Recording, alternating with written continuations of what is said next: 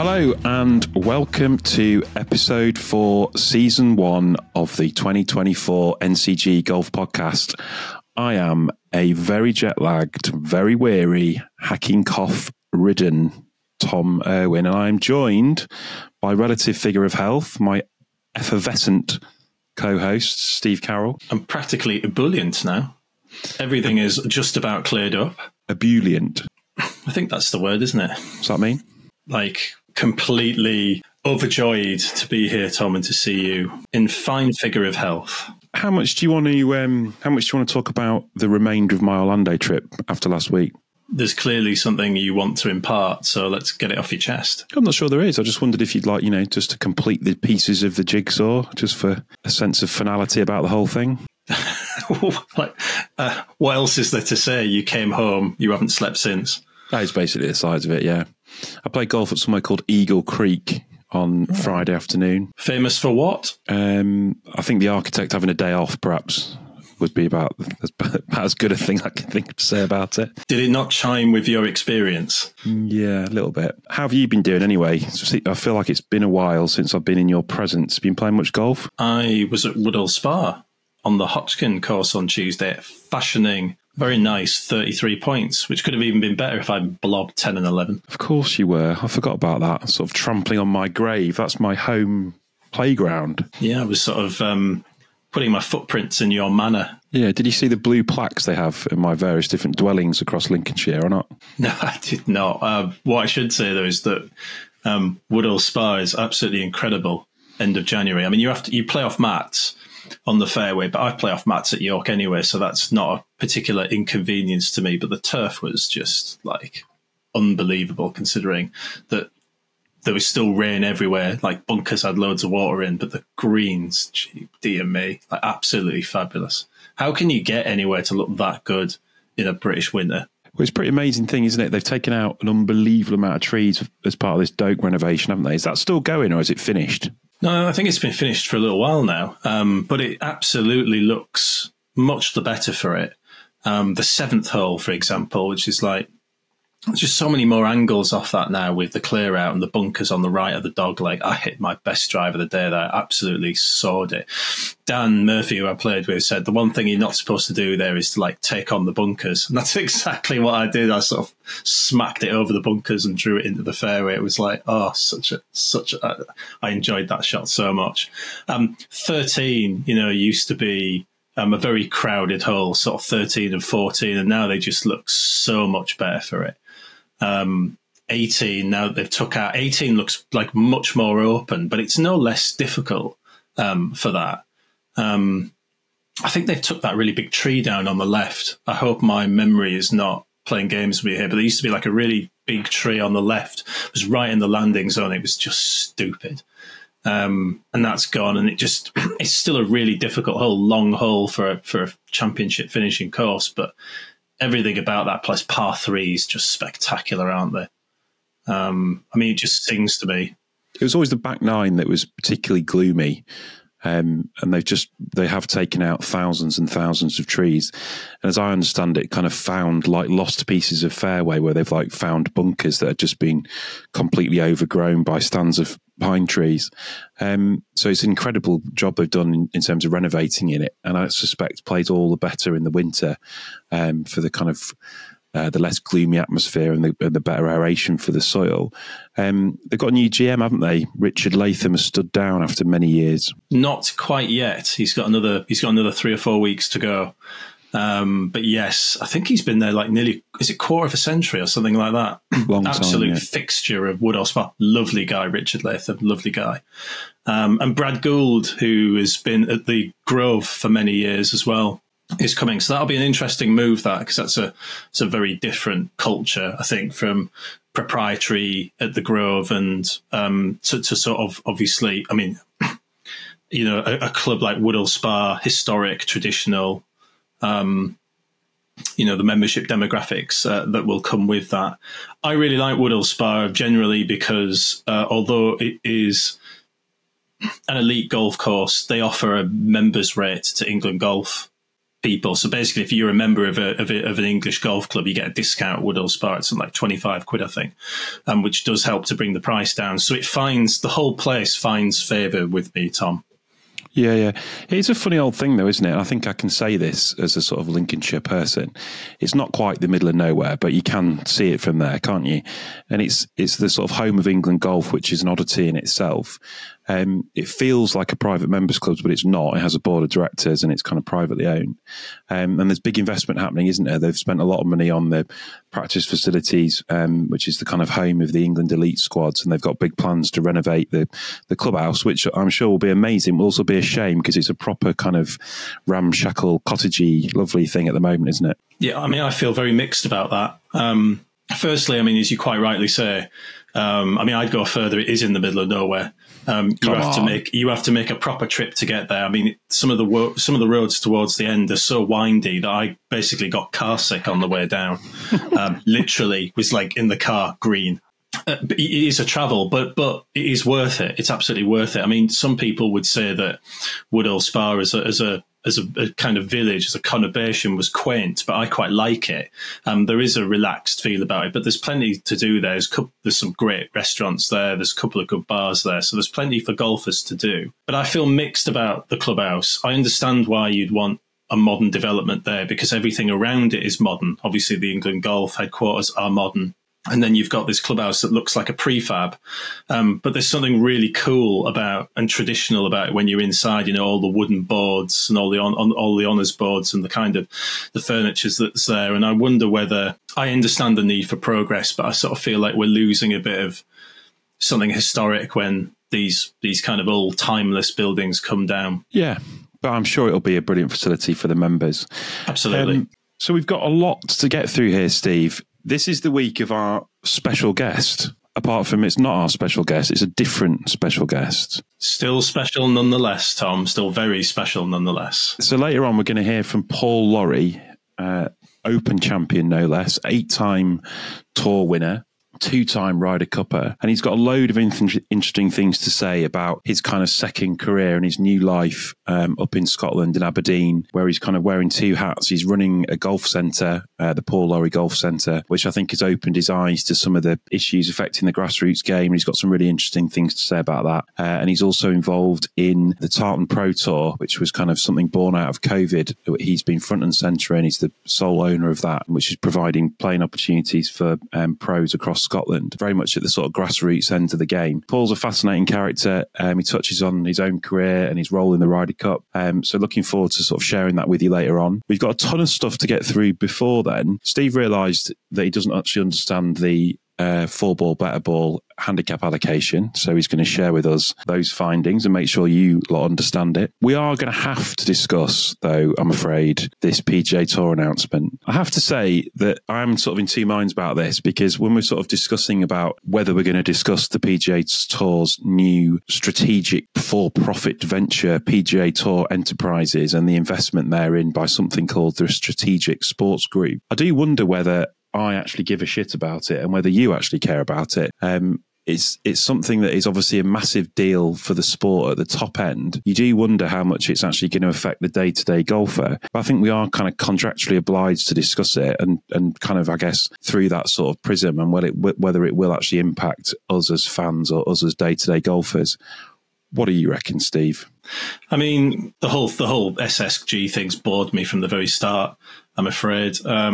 I understand that for players, it's probably really, really good because there's this 1.5 billion of the 3 billion that's being invested that will be accessible as equity to them. So they'll get richer. Hooray. I suppose the interesting thing for me is how that money is distributed and who gets what. I mean, obviously, there was a big song and dance about the social media fund. I can't even remember what it's called, but it seems to me that the only people who benefit from that are people like Tiger Woods, Rory McIlroy, latterly John Rahm. So it'll be interesting to see how much of this money is spread down the game. But ultimately, I still think we're just dancing around the bigger issue. Yeah, it's a 3 million deal with SSG. What's happening with PIF? Because it's PIF and LIV that are taking the players away, not the SSG. So until they get to a deal with PIF and we can get some sort of merger and get back to some sort of rounded framework for golf globally, this is all window dressing. It's like great for them. I'm not dissing it. Fantastic for the PGA Tour to have this kind of investment. You know, if someone says we want to invest £3 billion, you go, or $3 billion, sorry, you say absolutely fantastic. But what I can't seem to work out from just reading the press release stuff is what the SSG want for their money. Yeah. It might be just worth going through the sort of the kind of steps that have got to this point. Because I think a lot of people will be wondering kind of what's happened to the Saudis. I mean, when there were rumours of an announcement yesterday, I think a lot of people thought that this was going to be it. This was going to be the kind of resolution to the framework agreement that was announced last summer. And then it wasn't. So I think if you sort of go back to then, so I think it was June the 6th last year when, to the surprise of nearly everybody, the PGA Tour and the PIF announced that they were going to work together on a formal agreement to bring golf together. It meant that the lawsuits were dropped. They set themselves a deadline of the end of 2023 to basically ratify that deal, I guess, which they've now extended into 2024. And I guess it was kind of the sort of poor reception that framework agreement was met with by some of the PGA Tour's members, by which I mean players, that has kind of led to this kind of third-party investment. I think I'm right in saying that. So as a result of the announcement of the framework agreement, then the structure of the PGA Tour board was changed and more players introduced to it, effectively giving players a right of veto. An investment from other sources other than the Saudi Investment Fund was sought. So who are these people who are investing in it? Do you know? I do, because helpfully the tour told us all about it in a press release. The most notable people involved are Fenway Sports Group, which obviously own Liverpool. So from that point of view, they would be the most recognisable to our audience. John W. Henry, who's obviously the principal owner of Fenway, he's the manager of the Strategic Sports Group. So they would be the most recognisable people, because I think they own the Boston Red Sox as well. Or they certainly did. Anyway, John Henry and obviously Mike Gordon, who's the president of Fenway Sports Group, Sam Kennedy, who's the CEO and president of the Boston Red Sox. So that all makes sense, doesn't it? And then various other people who seem to be involved with lots of American sports teams. Stephen A. Cohen, for example, who's chairman and CEO of the New York Mets. You've got Arthur Blank, who is the co-founder of Home Depot, but also A&B Sports and Entertainment. Well, they've got the Atlanta Falcons. So, I mean, also interestingly for our audience, there's Mark Atanasio, who's at Milwaukee Brewers, but also Norwich City. So there is, I would say there's a lot of sporting knowledge within that group. They've obviously got loads of money, and they're investing in something called PGA Tour Enterprises, which is a for-profit commercial business, basically, which allows the tour to remain as effectively a charity. I think they call it a 501 or something in the States. And I think that gives kind of sponsors and investors in the tour itself kind of tax exemptions. So that's something that obviously be then keen to maintain. And PGA Tour Enterprises also remains as a potential investment vehicle for the PIF, should that ever come to fruition. It does feel like that the PGA Tour Enterprises, with this Fenway investment, and certainly what some of the players are saying, is that they no longer need the PIF investment. That's what Spieth's been saying this week. Maybe there will be an agreement. I guess hopefully there will be an agreement. But if there isn't, like, these things can coexist. People have talked a lot about the fan experience being diminished, and it's the fan that suffers. I'm entirely sure that's true. You've got more to watch, if anything. Two different products, two different sets of players. In many ways, some of the kind of most mundane aspects of tour golf are when we're seeing the same people competing week in, week out, particularly towards the end of the season. And by having the sort of live as an alternate product, I'm all for it, I think. Like, it's a different thing, isn't it? So I think regardless of which direction it goes in, the kind of man in the street has got plenty of golf to watch. I'm not really sure it affects me on a day-to-day basis. It's certainly not affecting the club golfer to any great degree, is it? I mean, outside of the people that are really polarized about it on social media, either hate it or love it, I don't think the average player, I don't think it hits them that hard.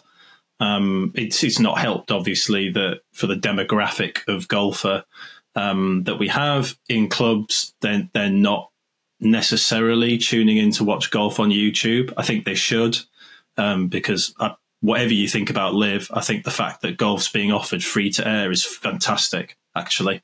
And that should be celebrated. But people don't ask me about it in clubhouses very often. Sometimes when they find out what I do for a living, they say, "Well, what do you think about Live?" Because it's a point of conversation. But it's not something that you hear massively discussed in the clubhouse. These match play changes we're going to get talked about will be far more the focus than what's happening at Mayakoba this weekend. Yeah, I think people are far, far more into their own golf, aren't they? Yeah. And I do think if there's a risk of people being turned off tour golf by it, it's because of just this constant kind of message that we are receiving of the rich getting richer. And that, Steve, is the subject of this week's Reader's Wines.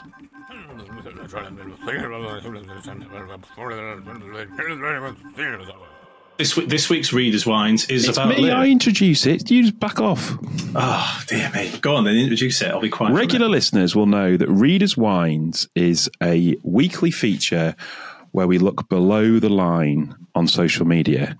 Below the line on social media basically means the comments section where people say things that they wouldn't dare say to your face. It is a very smutty pun based on a feature in a magazine that many of us used to read as teenagers. And if you get the reference, then shame on you. And this week, I'm handing over to my co-host, Steve Carroll, who's been very, very triggered by some of these online grumbles. Well, not triggered. I'm not throwing anything out of the window or anything like that. But you are triggered. You are triggered. You messaged me specifically to say we're doing it, and I think it was in block capitals. And if it wasn't, it had a very sort of shouty feel about it, saying we're definitely doing this as Reader's Wines. Tom, I never say anything in social media. I even had a passive aggressive full stop, which you're prone to. But this is about the news, obviously, that Tyrrell Hatton was unveiled as Liv's new star signing. For however much money that is. I don't know how much money it is. I'm sure Tyrrell, that's between Tyrrell and his tax man or tax woman. But obviously, whenever you put anything about Liv on social media, you get various responses. And it's the responses that trigger me. Look, I have no, if people hate Liv or love Liv, that's up to them. If the questions that the involvement of PIF and the Saudi Arabian government propose provoking people, if that's a massive issue for them, I respect that. I'm not asking people to like it or hate it. It's up to them. But when a player goes to Live, you get some stock responses on social media that are just daft, that are just stupid, like good riddance. He won't be missed. He's not a star. Someone like saying he's never won on the PGA Tour until someone pointed out that actually he had won on the PGA Tour. He won the Arnold Palmer Invitational. Oh, well, he's only won once. So that doesn't negate my argument. It like literally negates your argument. And I use the word literally in the proper sense here. If your argument is he hasn't won on the PGA Tour and he's actually won on the PGA Tour, that negates your argument. But this kind of dismissive attitude of, well, he won't be missed. Well, he will be missed, and Jon Rahm will be missed on the PGA Tour because they're big draws. I know you say that, and we discussed earlier that you might not necessarily watch a tournament for Jon Rahm or for Tyrrell Hatton. That is true, but when those people are all together in the collective, it does make TV and it does make watching TV better. So the idea that he's not a star, he won't be missed, good riddance to him. I just think the whole argument is ridiculous and pointless. It is the more of these players that go to Live, the more it strengthens Liv, the more it weakens the PGA Tour, at least in terms of the caliber of player that they can bring. So to just dismiss every player, I mean, like, where is social media going to get to? What player are people going to go, oh my God, that's a big miss. Oh my God, like, how's the PGA Tour going to survive without this? Do you know what I mean? If players that Tyrrell Hatton has been continually performing on the PGA Tour for the better part of 18 months now, not 4 or 5 months ago, he's an absolute star of Europe's Ryder Cup winning side that demolished the USA. To just trivialize his departure to Live is ridiculous, in my opinion. Yeah. He's quite hard to take seriously, though, isn't he? He's got that sort of funny, sort of early extension thing going on. And he often looks like he's sort of sclaffed it. And he's quite an odd shape. And then he's kind of got this sort of weird sort of Captain Caveman thing. And he seems to hate every shot he's ever hit. Just sort of reminds me of like a teenager who someone's taken their Xbox off them because it's kind of bedtime or permanently.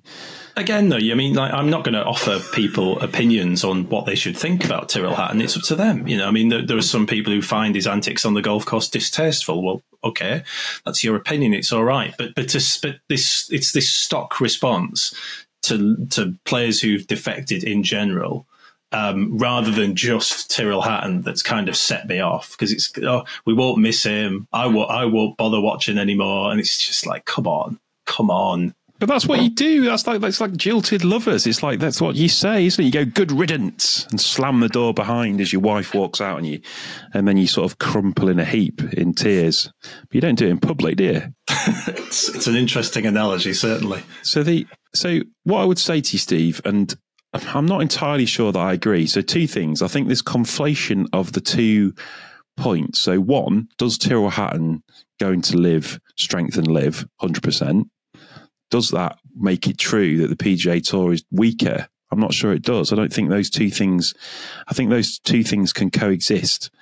You're stretching my point a little bit there. I'm not. That's literally what you said. No, I talked about the collective of players, of which Tyrrell Hatton is one.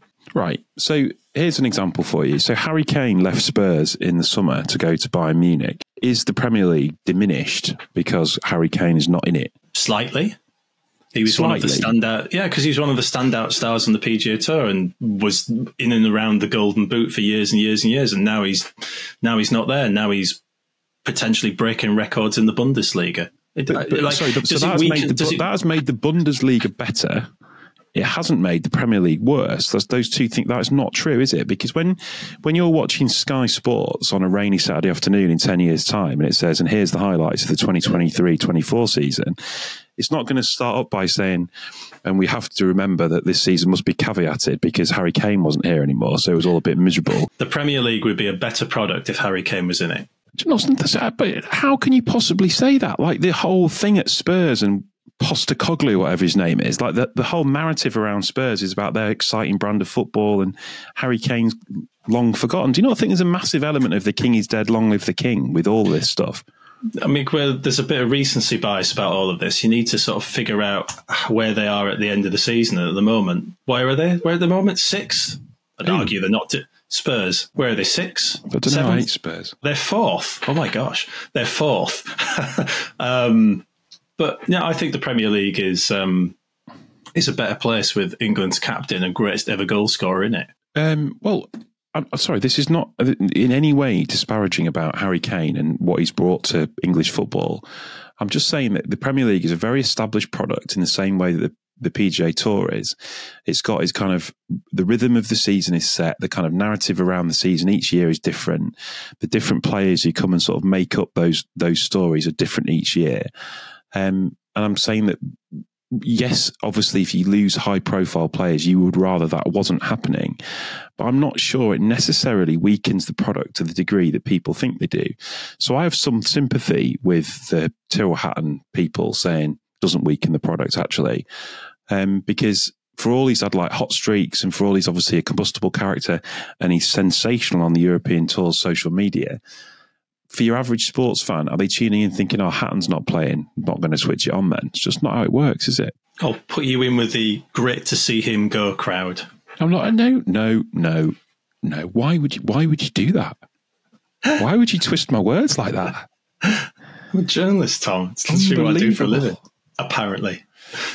You are a journalist, Steve, but that doesn't mean you don't get the occasional thing wrong, do you? So we're going to just step away from tour life briefly, and we're going to have a look at some changes to the way that 4-ball, better ball handicaps are working as a result of the recent WHS changes.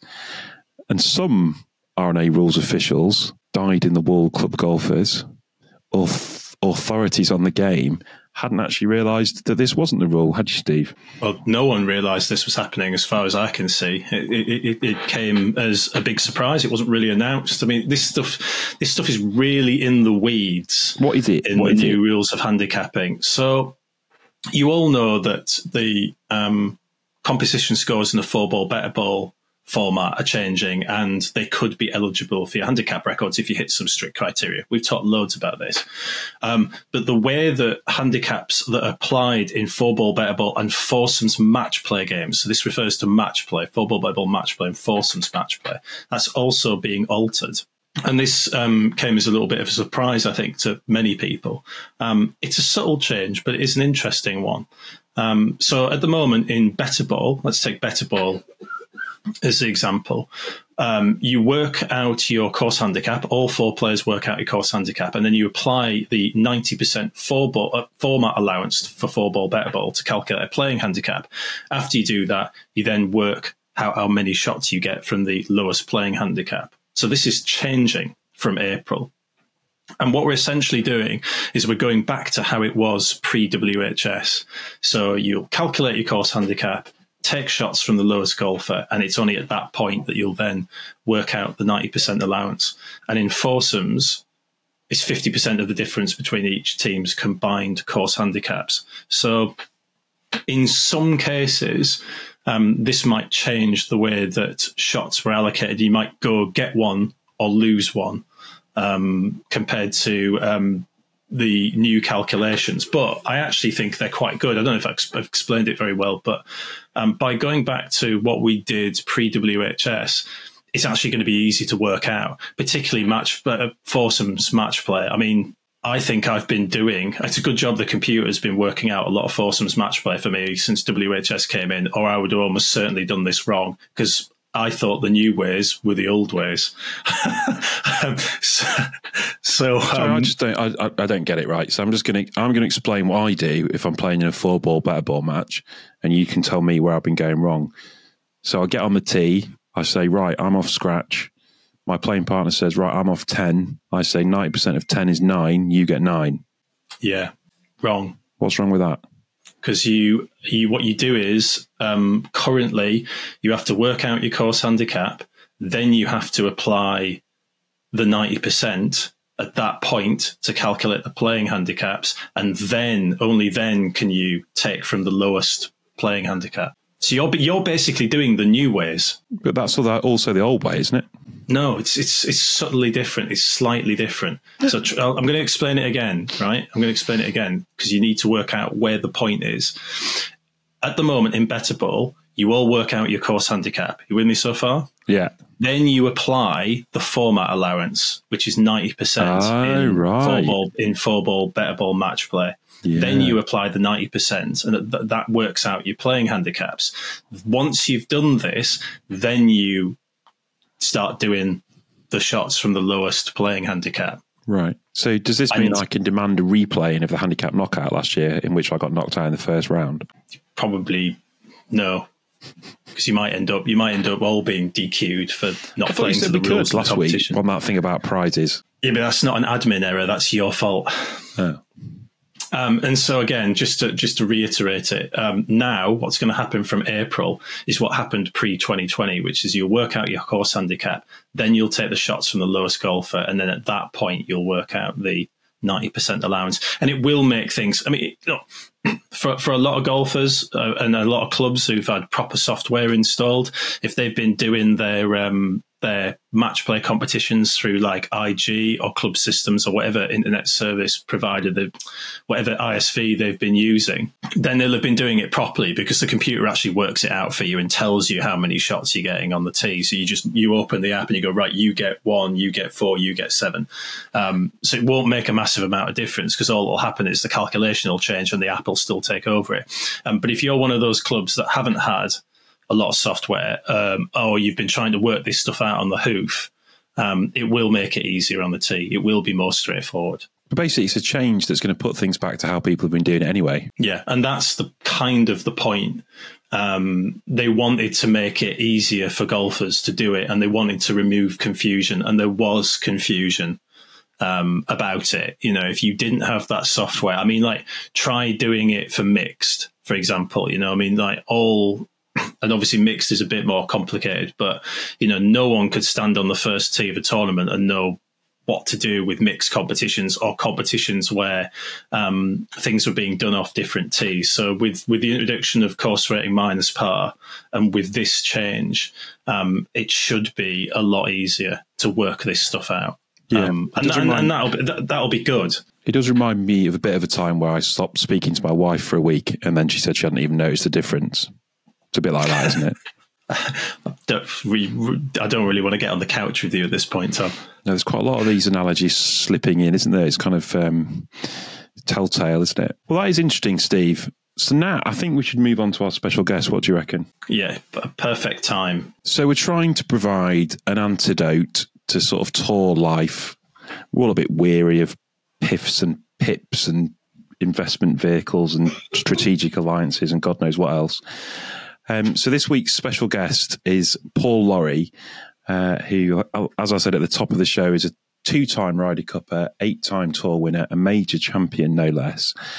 But he's kind of in his second career at his home up in Aberdeen, where he owns a 9-hole golf course and driving range, the Paul Lawrie Golf Centre, and he's also front and centre in the Tartan Pro Tour, which is something he started during COVID to give Scottish golfers somewhere to play closer to home. It's absolutely fascinating interview. It's sort of an insight into, I guess, what golfers do after they've stopped playing golf. And in many ways, Paul sort of explains the kind of the logic behind that career path, which is something he started when he was right at the pomp of his career. And also just sort of someone who's obviously so kind of wedded to the game, wants people to enjoy the game, wants the game to be accessible to as many people as possible. It's a brilliant listen, and Matt Chivers from NCG does a great job of coaxing him along. Let's have a listen. I thought I'd really like to speak to you about, you know, the golf centre. You know, it's really become quite a thing, isn't it? You know, I think it's 24 bays. You've got a 9-hole par 3 course there. How fun has that sort of project been for you to develop in the last few years? Well, we took it over in 2012. Mm-hmm. So we've had it sort of 11 years now. We took a wee while to get it all sorted out financially. It lost quite a bit of money for a while. I see. We spent quite a bit of money changing it and making it better and improving it. We put a big short game area in, which obviously was quite expensive. Yeah. We've, added tees, and we're constantly sort of making it better, which is obviously what you've got to do with a business. We're very proud of it. It's busy. People seem to like it. The staff are amazing, which is kind of the biggest thing that my wife and I are all about. Everyone that comes in the door gets greeted properly, gets a hello, how you doing? Customer service is very, very important. So we're here, my wife and I are here most days. Obviously, we're both directors of it, so, you know, we kind of keep a keen interest. Anything that's got my name above the door, obviously, is important that it comes over the right way. And the staff know that. And they do a great job. So it's a lovely place, to be fair. Yeah, fantastic. I suppose it's not just the par 3 course and the range. It's like you got a physiotherapy unit there, haven't you? A golf shop. So it's quite an all-rounder of a golf facility, isn't it, I suppose? Yeah, we have a large golf shop.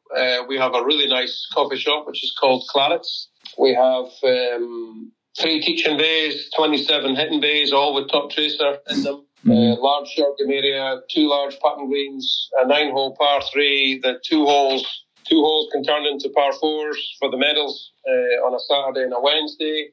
Custom fit centre, which is mobbed. So yeah, it's full on. 24 staff, I think, or 25 staff or something like that in a number. So yeah, it's a fair operation. And Craig Dempster is our director of golf. He kind of runs the whole place. He's kind of in charge. Does a wonderful job. Lovely lad. Hard working. So we're lucky to have him. I know you said you started it 2012, and that's when you were still playing. So has sort of teaching and sort of golf development always been a thing on your mind during your career?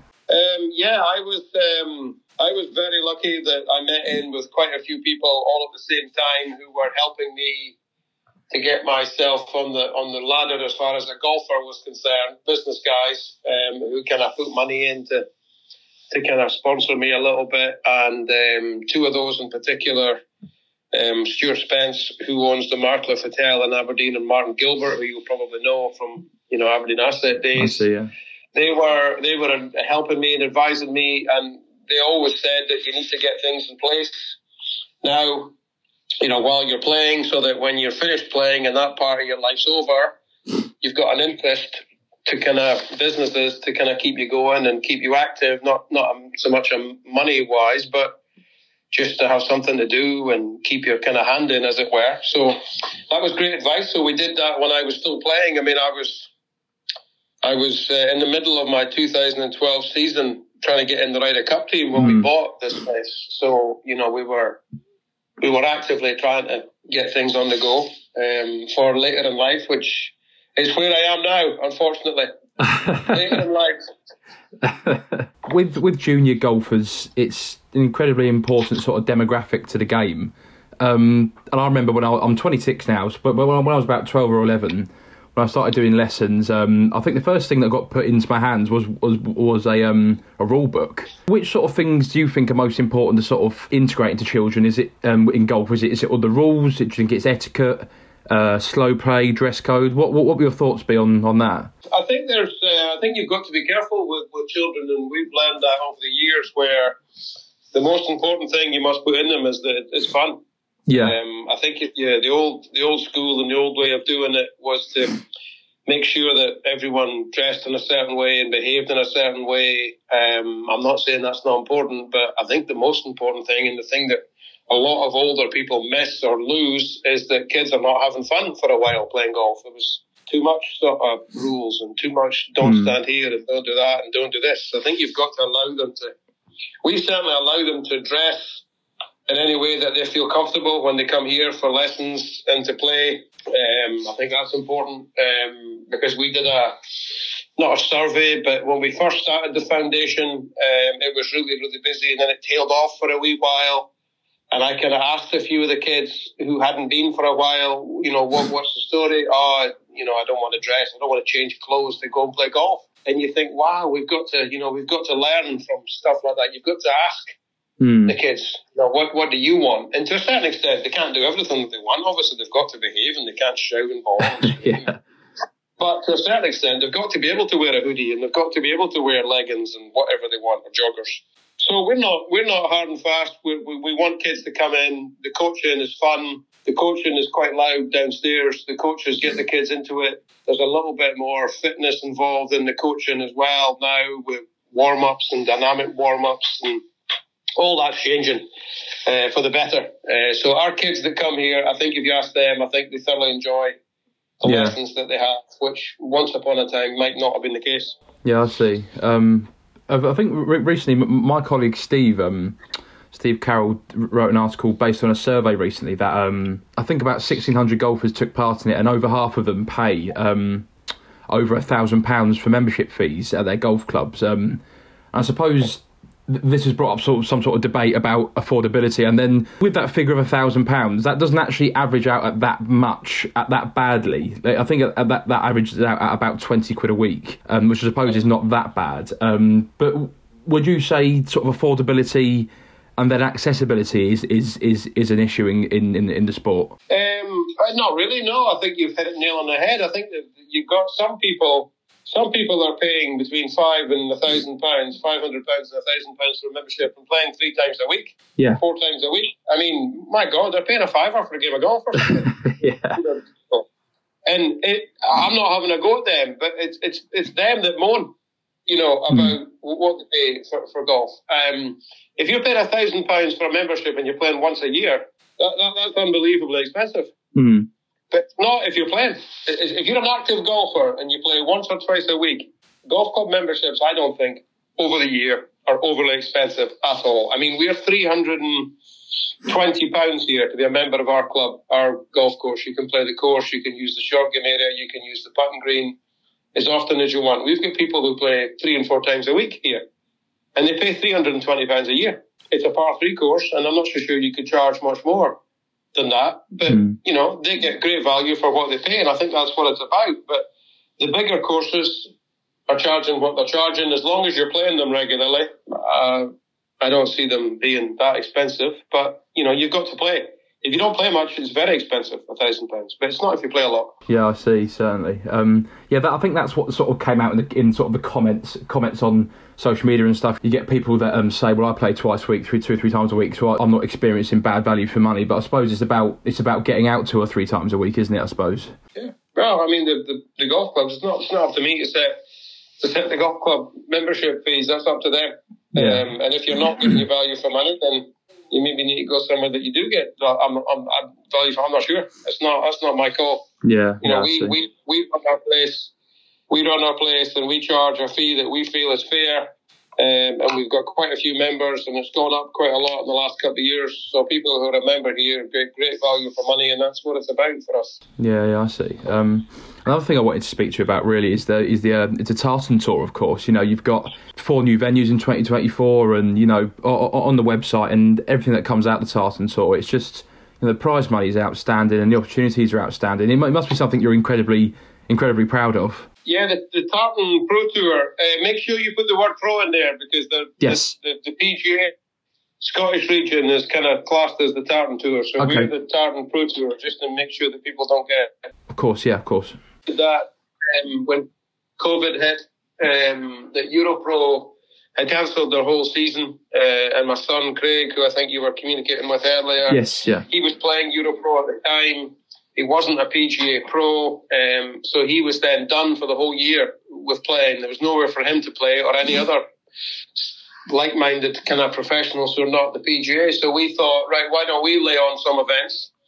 So we laid on 6 36-hole events at the end of that year, and they went very well, and everyone was raving about it. So then we laid on 12 the following year, and, I spoke to the tour and spoke to Keith Pelly. He was very supportive. He gave us a Challenge Tour card from our Order of Merit. We've now got 2 cards from our Order of Merit for players that go up. We've got, 13 events. Average prize money's about 22, 23 grand an event type thing. 100% of the entry fees go in to the events. That was very, very important from my point. I see other tours not doing that. I see. And you're just taking money off the players. I didn't want to do that. But how other players and other tours do it is totally up to them, but I didn't want to do that.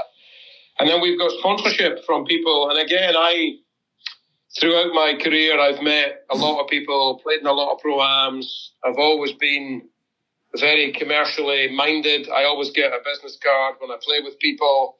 So I've got a long list of contacts of people that I can phone up and ask them to sponsor things. I'm very lucky that way, but they know we're going to do it properly. And we've had a lot of help and a lot of support. And the tour is something, probably one of the biggest things that I'm most proud of what we've produced. I think it's an amazing tour. The players love it. Sponsors are amazing to work with. The venues as well. The venues don't get paid, which is important. They play their part as much as we do, and as much as anyone else do. It's all about making sure we get enough money for the players to play for, that they can try and earn a living out of playing golf in their own country, which is what it's about. Yeah, I mean, what a commodity that is. And you mentioned there the couple of spots that will be up for the Challenge Tour in 2025. That must be one of the most encouraging signs so far in the Tartan Tour's history, mustn't it? Well, I think it tells you that, they're happy with what we're doing. They can see the job that they're doing. They're not going to increase it from 1 to 2 if we're doing a terrible job and players are unhappy. They're only going to do that if what they see they like. So we're chuffed to bits with that. Obviously, Reece Thompson was our winner from last year, so he has a full Challenge Tour card for this year. So we're interesting to see how Reece gets on, because he kind of dominated our tour pretty much, 2023.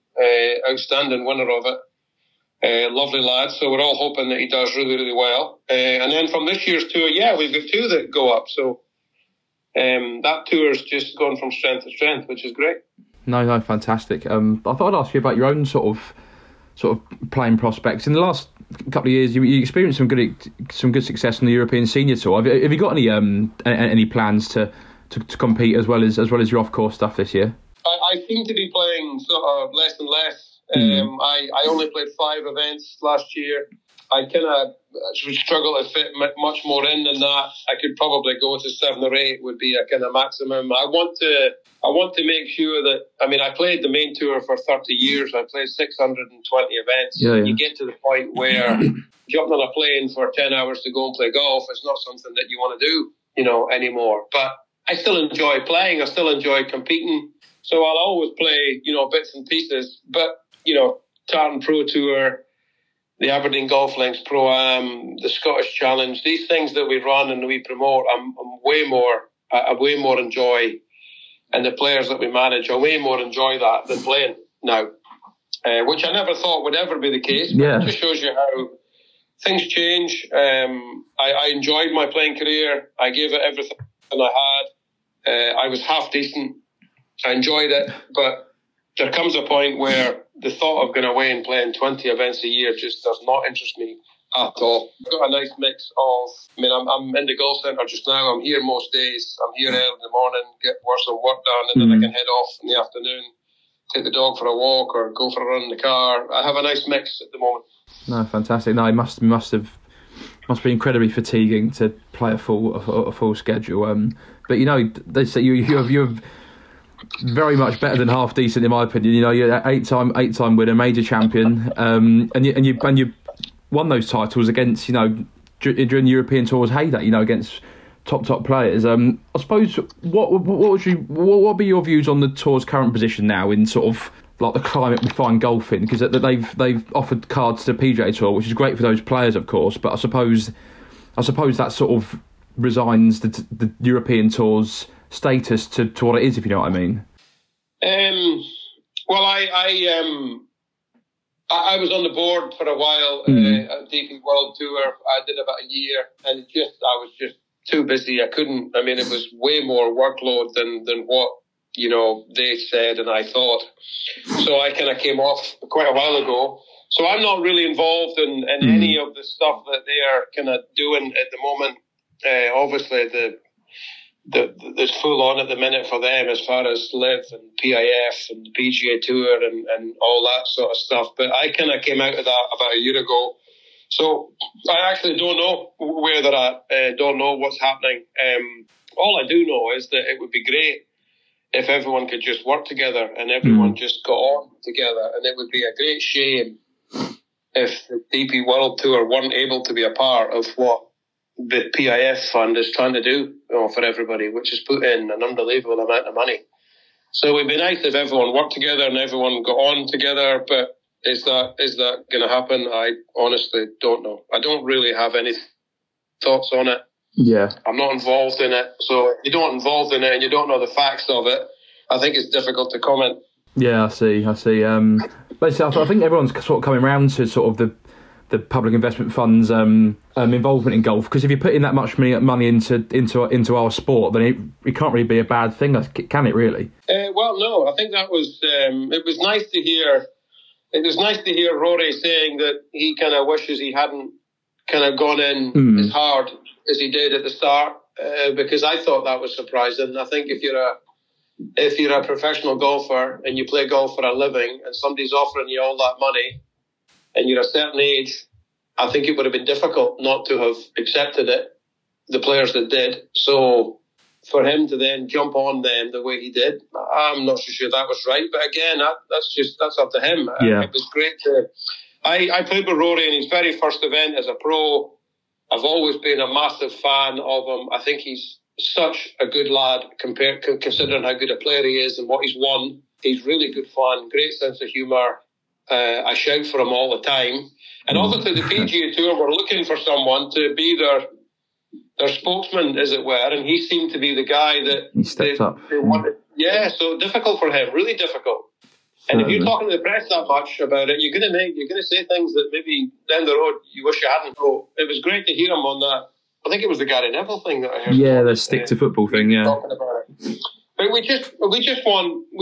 I think everybody wants everyone to work together to get on for the good of the game, and hopefully one day they'll manage to do that. But right now it looks a little bit still away.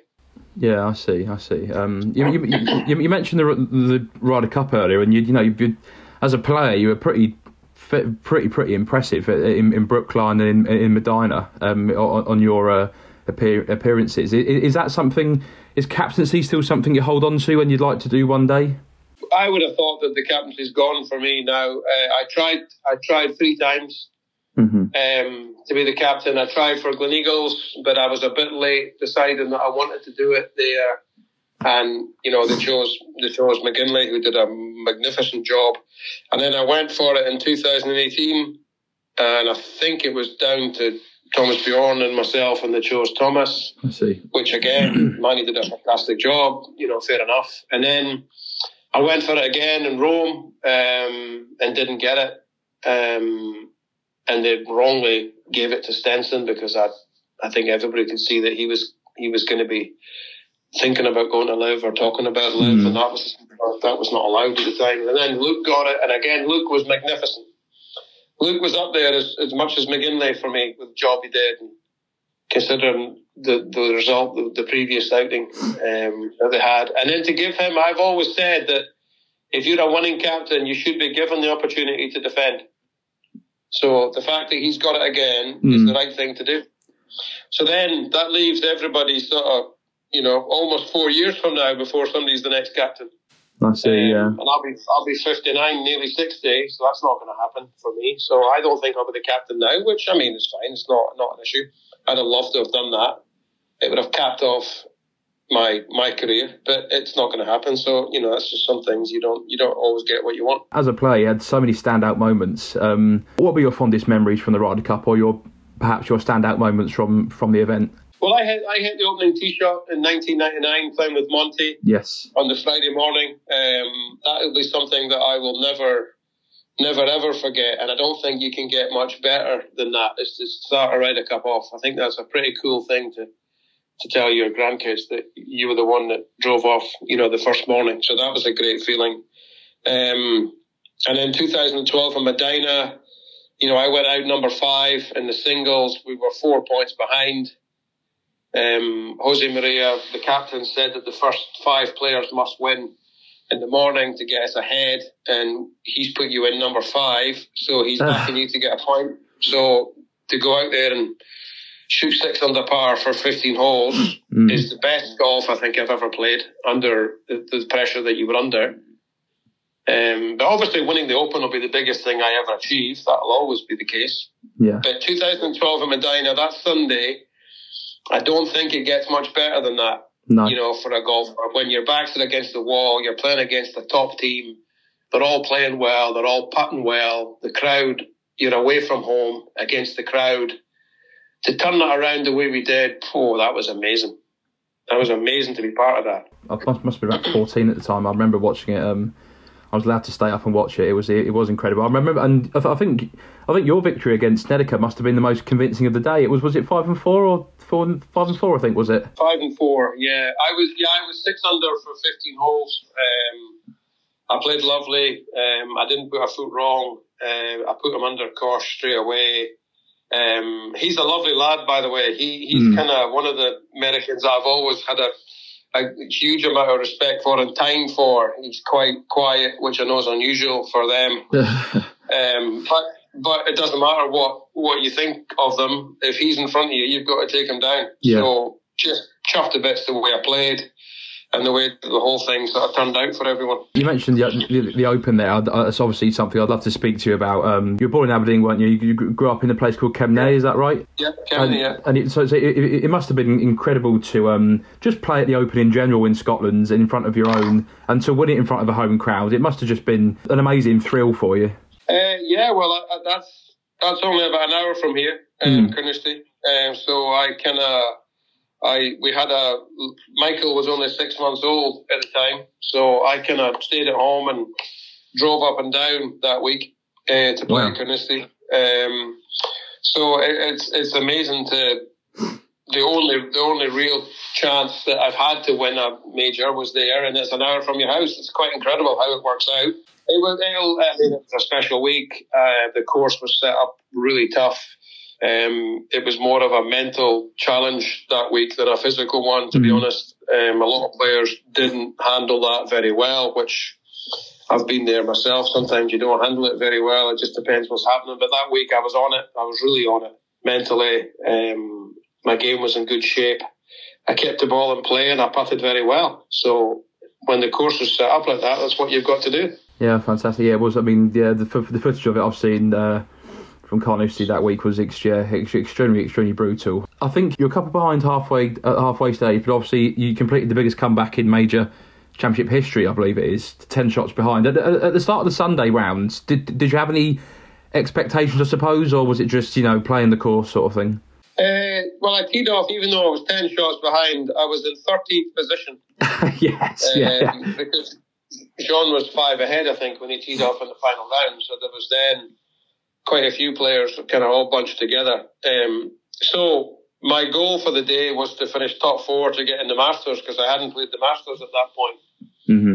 So that was my goal for the day. And I wasn't in the World Cup team for 2-man Scotland team at that point. Oh, okay. Andrew Coulthard was ahead of me on the list playing on the Sunday, and he was having a good week that week as well at Carnoustie, but I managed to pass him and take his spot, which I was very chuffed about, as you can imagine. Yes. So that was the two things that was on my mind, getting in the Masters and getting in the World Cup team for Scotland.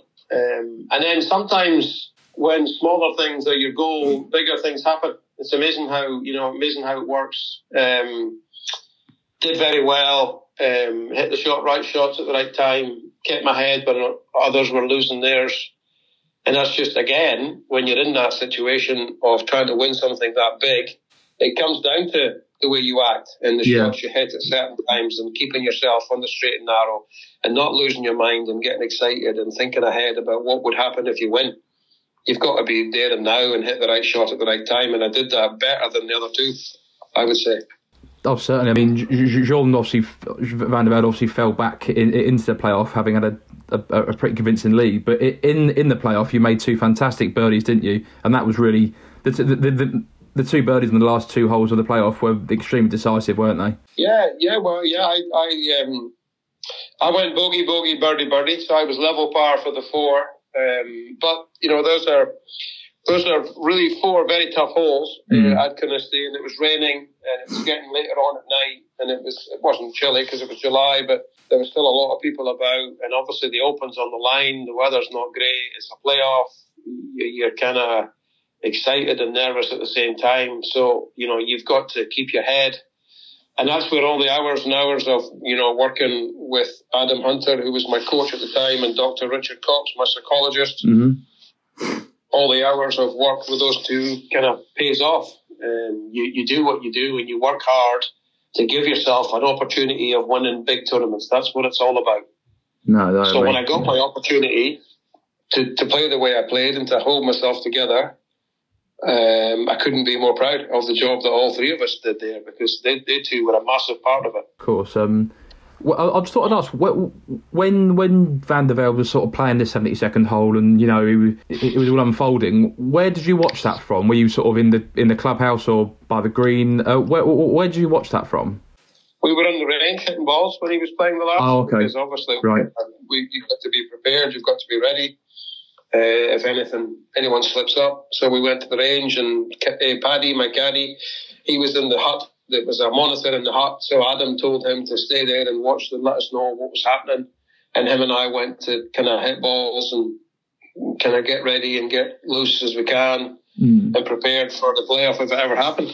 See, I mean, I suppose just how nerve-wracking is it to play a playoff at the Open, or were you quite calm? Yeah, I was calm. No, I was calm. It's your job. It's just what you do. I mean, there's. Obviously, it's a difficult situation because you haven't been there before. But like I say, you work hard and you spend hours and hours working on the hope that you're going to do that. And when it comes around, you've got to just take it in your stride.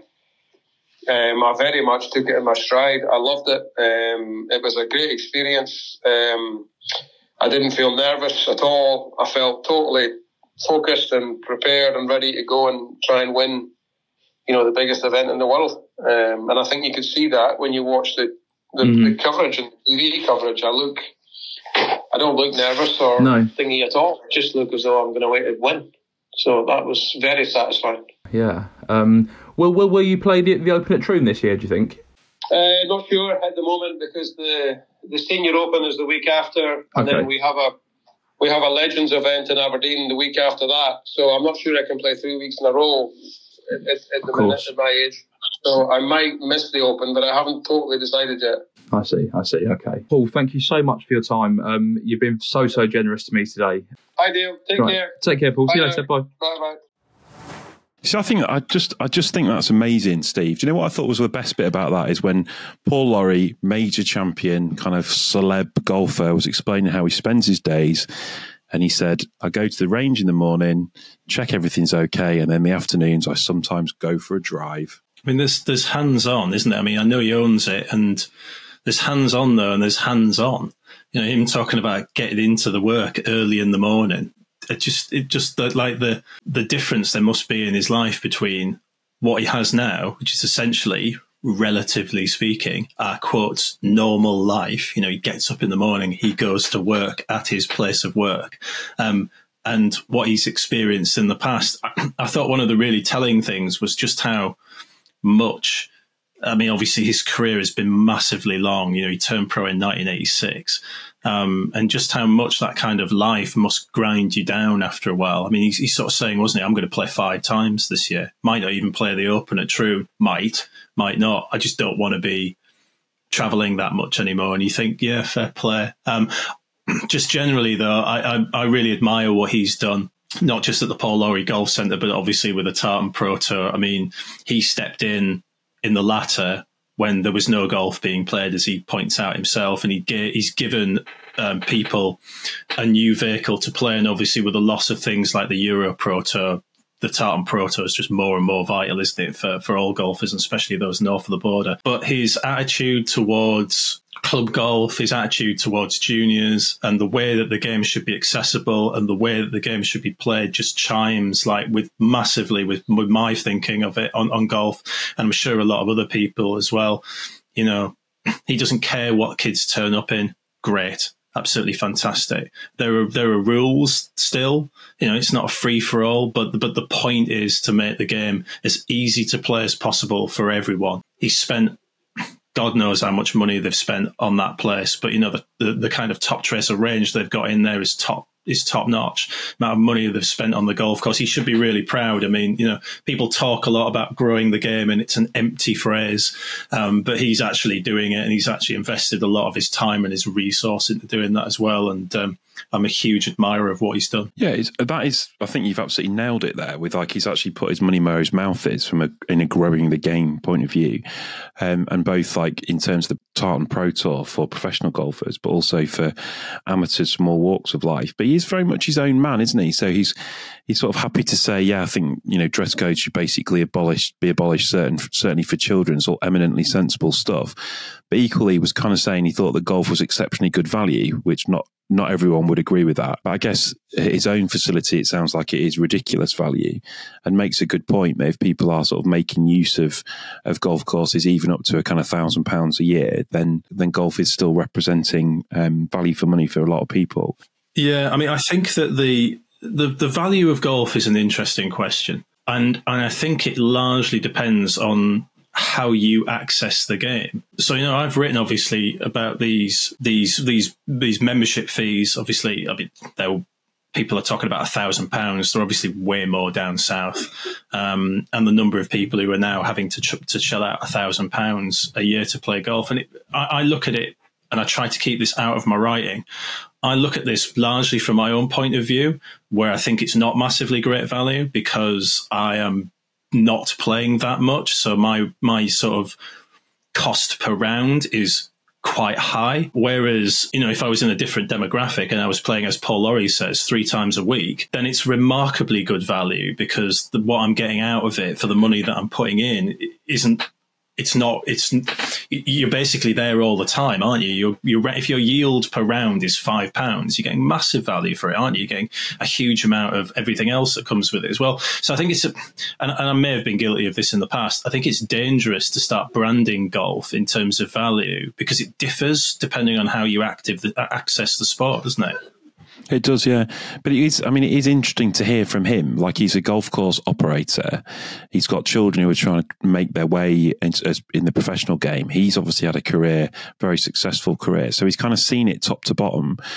So he's worth listening to, isn't he, on the kind of issues that are relevant to people trying to cut their teeth as professional golfers, and kind of like the expense of travel and the importance of the access to tournaments that are kind of closer to home, but equally the kind of access to affordable golf. I think he was saying that the membership at his 9-holer was £300 or £400 a year. So yeah, I agree that it's not one size fits all in terms of the value that golf represents, but he has got his eyes open to that, I think, and he's kind of obviously got a facility which is relatively low cost. I'll tell you what else is interesting as well. Like, it must eat away at him about the Ryder Cup captaincy. I know he sort of said he's made his peace with it, and fair play to him. And he spoke so respectfully about Luke Donald's tenure and the fact he's going to get another go at it, and he thinks that's absolutely right.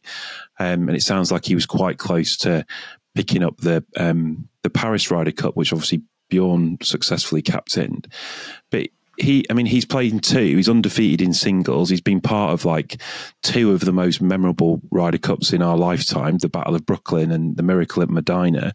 He won his singles on both those days by sort of handsome margins. And as he explained in the interview, he was kind of in absolutely crucial match at Medina, which he won 5-4, I think. He's obviously a major winner and been an absolute stalwart of the European Tour for God knows how many years. So it's amazing that he hasn't had an opportunity to do it, and all credit to him for being so reverential and so respectful about those that have had the opportunity. Ryder Cups are often picked on personalities, whether that's right for the team or not. I think Paul is unfortunate that he has had his prime and had his career in a period of absolute European dominance in terms of, and not in terms of the way that golf is played outside of the Ryder Cup as well. I mean, it's just unfortunate that Padraig Harrington's been around. It's just unfortunate that Luke Donald has obviously been around, that Thomas Bjorn has been around. I mean, he's obviously not going to get the captaincy, as he says, which is a shame.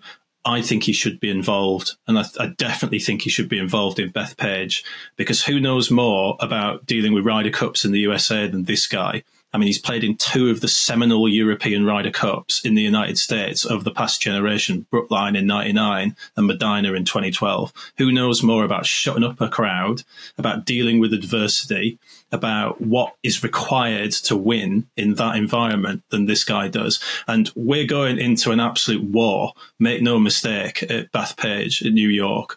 I went to the PGA Championship that Brooks Koepka won, I think in 2019. And I saw what that crowd is like. And you're going to have to amp that up 10, 20 times for a Ryder Cup. It's going to be absolutely insane.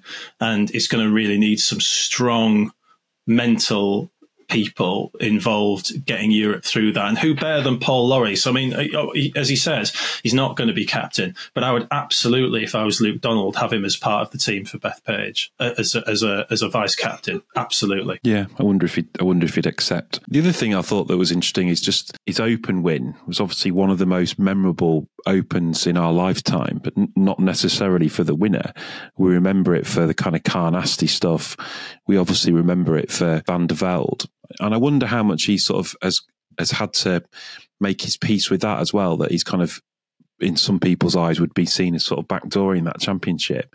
He's won, he's been champion golfer of the year. He's won the kind of greatest tournament there is to win in golf. And again, it sounds like he's made his peace with it, but I wonder how much time that has taken to kind of sort of believe in himself as an Open champion. Amazing thing that was on his doorstep. Obviously, I know the geography of Scotland, but it never really occurred to me that he would have driven from home for the days of that championship. That's really cool, isn't it? Yeah, amazing bit of insight there. I'd never known that. But you know what?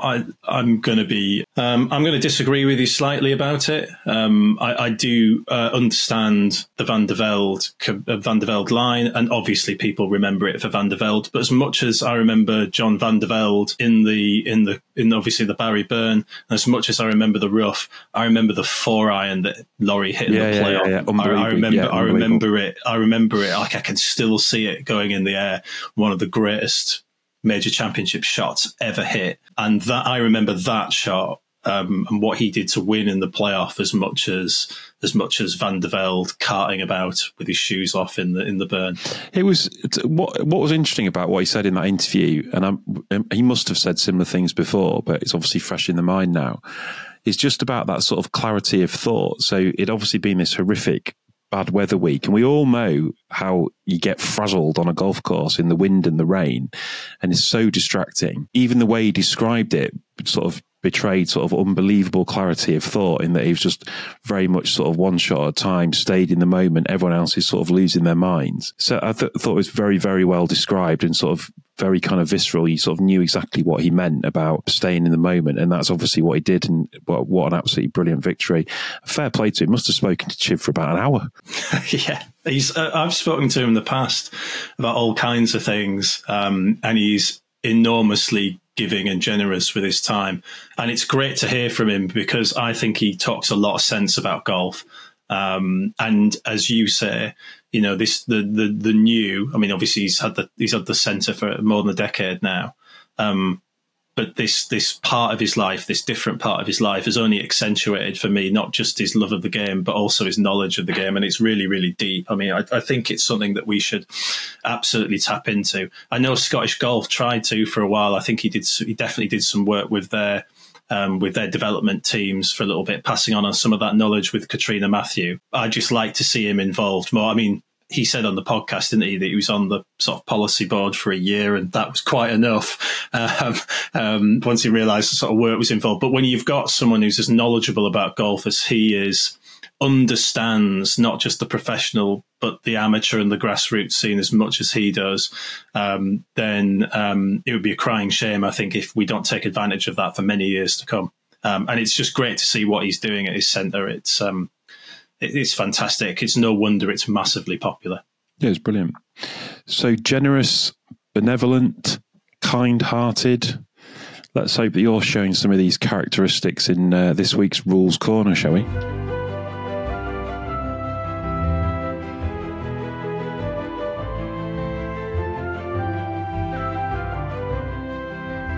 So Rules Corner is a weekly feature where my wits are pitted against Steve's knowledge of the rules of golf. We're in episode 4, and I think I'm currently leading 2-1, aren't I? There's only that stupid thing about prizes that I got wrong. I've been giving you 2 easy questions, and I'm afraid I might have given you a straightforward one this time. But if I let you get a little bit of a lead up, then I'll sort of slap you down. This is what I don't like about this thing, is that you're too much in control of it. Like, you can just decide to like turn it up to 11 or whatever. I'm basically stroking a cat as I speak on my lap. Right, should we get on with it then? I think you would, yeah. This is this week's Rules Corner. Obviously, the weather's been really bad for a long, long time now. In York, where I obviously live, we had a massive amount of rain that closed the golf course this week as well. But it's not just the rain that keeps us off the course when we do return. Obviously, that sort of deluge leaves all kinds of havoc in its wake, because machines, if they get on, they leave marks, and particularly they leave ruts. So tractor ruts around this time of year would be not uncommon. And the question I'm going to ask you is, are tractor ruts considered ground under repair? Are tractor ruts considered ground under repair?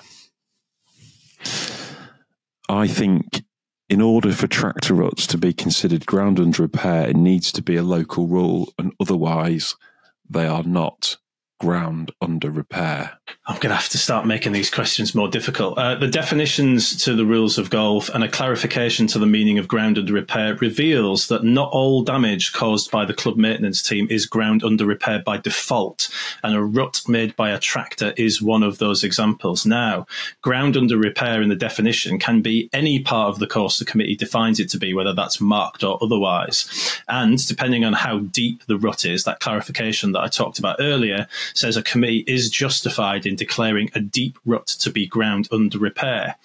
You talked about a model local rule. If things are particularly troubling, so if it's been raining cats and dogs, for example, and there's some vehicles and deep footprints have caused what's classed as unusual damage to the course, there is a local rule, it's F4 for anyone who wants to look it up, that can also define such areas as GUR. So you need to look at your local rules. You can bring, obviously, a particularly treacherous-looking rut to the attention of your club and try your luck. But if you just chance it and take relief anywhere, you might well come unstuck and pick up a penalty for playing from the wrong place. So there you are. So it doesn't have to be marked either, does it? You can just say, like on a bit of paper on the card, greenkeeper's tracks are GUR. Yes. Tell you what else I've found out whilst being in your presence is that dropping from GUR is not mandatory, is it? No, it's not, and this causes some confusion with the old version rules of golf, which I didn't get too much into, so I'm a bit lost when people talk about this. But pre-2019, I believe there was something called mandatory GUR, which essentially forced golfers to take relief from GUR. That is not the case anymore now. So now, basically, if you want to stop people from playing in a particular area of the course, you have to class it as a no-play zone. Yeah. Now, there are some clubs, and a club I used to be at, they do in their local rules say that all GUR are no-play zones, which then forces you to take relief from the ground under repair because it's a no-play zone. I'm not a particular fan of that. There's a couple of reasons for it. The first is if you declare all GUR to be a no-play zone, you just set yourself up for a fall because you're then forcing people to take relief and you're forcing them to find their nearest point of complete relief. Now, the rules state that your nearest point of complete relief can be in a bad place. So they use the example of, if your nearest point of relief is a bush, then you're dropping in a bush. So why would you necessarily want to force people into having to drop somewhere where they're going to be more disadvantaged than they were in the GUR. I saw at one of my former clubs, at Sandburn Hall, the 10th, they were doing some work on the bunkers, and the local rule is that all GUR is no play zone, right? So a friend of mine had to pick the ball out of the bunker, which was GUR, and his nearest point of complete relief was right under a fir tree. So he had to drop under the fir tree. So I'd say to golf clubs that want to use GUR want to make GUR no play zones, have a look at where the nearest point of complete relief is going to be for golfers, because it might be that you're actually forcing them to drop in a worse place. And I swear to God, if you want to annoy golfers, give them worse relief option than the one they've got. You'll be hearing all about it in the clubhouse. I've had it. I've had this exact thing on the 12th at Woodley where we extended the green, and the green extension was GUR for a period. And if you landed on the area of GUR and you could play it, then you'd just be putting, because it was just basically a bit of green. But if you were forced to take relief, you'd have been like on the wrong side of a hillock. So it is a rule worth knowing, definitely. Yeah, and a lot of clubs don't consider it because what they think about in their minds is, well, we've just redone this turf, so obviously we don't want golfers playing off it. And a lot of members will think the same way. Why are we spending a load of money like returfing this bunker, and then idiots are taking like divots out of it? And I understand that point of view. And obviously, if it's the winter, you might not have the same types of competitions. It might not be the same standard of golf that you would play in the summer, and you can get around that, and golfers will be more happy to do it. But if you have a blanket GUR rule as a no play zone, then it absolutely causes problems if you're not careful about where your nearest points of complete relief are. It was good, really good. And that concludes episode 4 of the NCG Golf Podcast. I thought that was brilliant, Steve, actually. The world needs more Paul Lawries, doesn't it? Yeah, it was a fantastic interview. I really enjoyed listening to it. And as I said earlier on, he's got a lot of good things to say about golf, hasn't he? So whilst he wasn't our planned special guest, he was a very special guest. Next week, we will definitely have our very special guest. Do you know why our special guest couldn't come on this week without giving too much away? I do not. Because he's in South Africa, where they have something called load shedding, which is to do with power. So the power was off. Is this because they haven't got enough power? I'm not sure, but we could all do with a bit of load shedding in January, couldn't we? Yeah, I could do with some load shedding right now. Exactly, right. So on that note, please give us a subscribe. We really would like it if you could subscribe to us on Apple or Spotify or wherever it is you get your podcast. It massively shows in our numbers that subscribers pick us up immediately as we publish. So you don't want to miss out. You want to be one of those people. Do write in. Let us know what you think. Particularly let us know what you think about my sound quality, because I've tried really hard with it this week. Other than that, see you next week. Cheers, Tom.